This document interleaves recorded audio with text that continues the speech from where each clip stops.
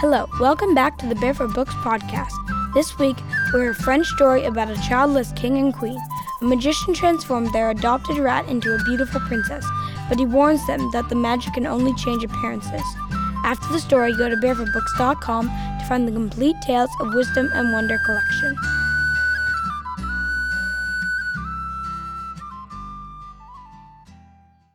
This is a story called The White Rat, which comes from the Auvergne region of France.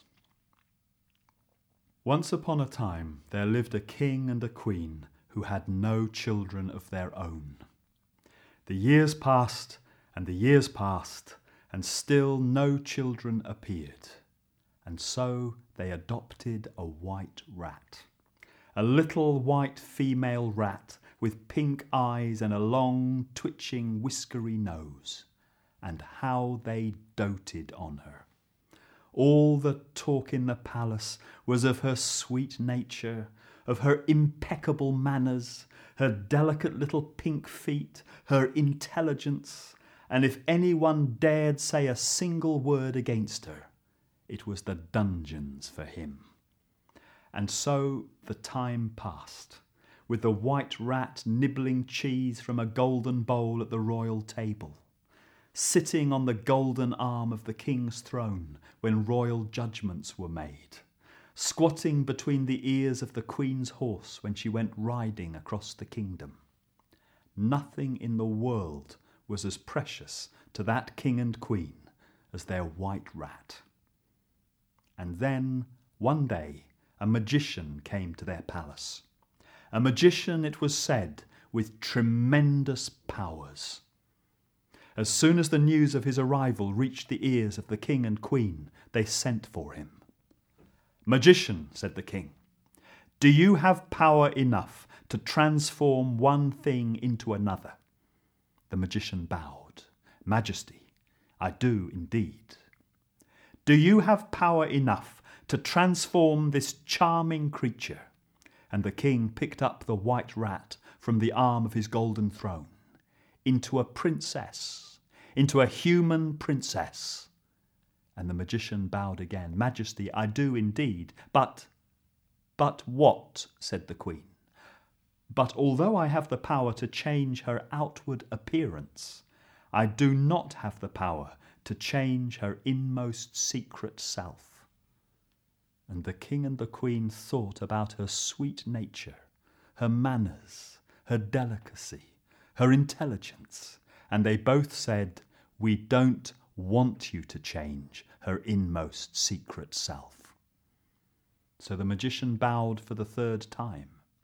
Then he raised his arms high above his head, shouted a strange word in a language the king and queen had never heard before, and struck his hands together. There was a sudden blinding flash of light. The king and queen covered their eyes with their hands. And when they opened their fingers and lowered their hands, they saw that instead of the white rat, there was a princess sitting on the golden arm of the king's throne. And she was very beautiful, with just the faintest trace of pink in her beautiful eyes, and just the faintest twitch in the tip of her beautiful nose. The king and queen were beside themselves with happiness. They rewarded the magician with all the gold he could carry. Then they ordered the finest dressmakers to set to work, cutting and stitching until the princess's wardrobe was full of magnificent clothes. They lavished her with all their attention until they were sure that she wanted for nothing in the world. And the years passed, and the years passed. And then one day, the king decided that the time had come for the princess to get married. "My sweetheart," he said, "it's time you chose yourself a husband." And the princess smiled. "Yes, father, of course. But who do you want me to marry?" "The choice is entirely yours. Just tell me who it is that your heart desires." The princess thought for a moment. "Then, father, I would like to have as a husband the most powerful man in all the world." Well, the king went away and thought about that. For 3 days he thought and thought, and then he called the princess before him. "My sweetheart," he said, "I have decided that you should take the sun as a husband." But the princess burst into tears. "The sun? He's not powerful enough for me. It only takes one little cloud, and all his light and heat are gone. All that's left is shivering shadow. No, I want a better husband than the sun." So the king went away and thought about that. For 3 days he thought and thought.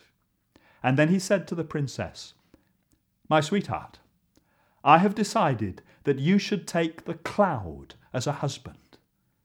But again she burst into tears. "The cloud? He's not powerful enough for me. It only takes one little puff of wind, and he's sent scudding across the sky and torn to tatters. No, I want a better husband than the cloud." So the king went away and thought about that. For 3 days he thought and thought. And then he said, "My sweetheart, I have decided that you should take the wind as a husband." "The wind? He's not powerful enough for me. It only takes one little mountain blocking his way, and he has to turn aside. He might be able to bend the trees, but he can't shift a mountain for all his puffing and panting. No, I want a better husband than the wind." So the king went away and thought about that. For 3 days he thought and thought. And then he said, "My sweetheart, I have decided that you should take the mountain as a husband." "The mountain? He's not powerful enough for me. It only takes one noble little rat with teeth like needles and claws like thorns to nibble and scrape a tunnel right into the heart of the mountain. Why, one brave little rat could make the mountain his palace. No, father, I want a better husband than the mountain." So the king went away and thought about that. For 3 days he thought and thought, and then he said, "My sweetheart, I have decided that you should take the rat as a husband." And the princess threw her arms around the king's neck and kissed him on both cheeks. "Yes, oh yes, the rat, the wonderful handsome rat, who can carve the mountain that blocks the wind, that scatters the cloud, that darkens the sun, the most powerful husband in all the wide world." And so it came about that the king and queen sent for the magician. And the magician stood before the princess. He raised his arms, he shouted a word, he clapped his hands, there was a blinding flash of light, and a white rat crawled out from under the silken hem of the crumpled dress that had fallen in a sudden heap upon the floor. And the magician bowed. "I am sorry, your majesties. As you may recall, I did not have power enough to change her inmost secret self." So the pretty little white rat was married to a handsome brown rat with teeth like needles and claws like thorns and a tail a yard long. And as for the king and queen, well, it wasn't long before they had hundreds of grandchildren, some brown, some white, some beige, some spotted, and how they doted on them all.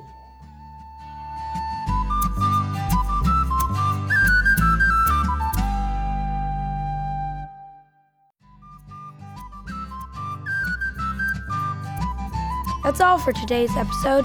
Thanks for listening. Now you can visit barefootbooks.com/podcast to find special offers, join our email list, and listen to past episodes of the Barefoot Books podcast. See you next week. Bye.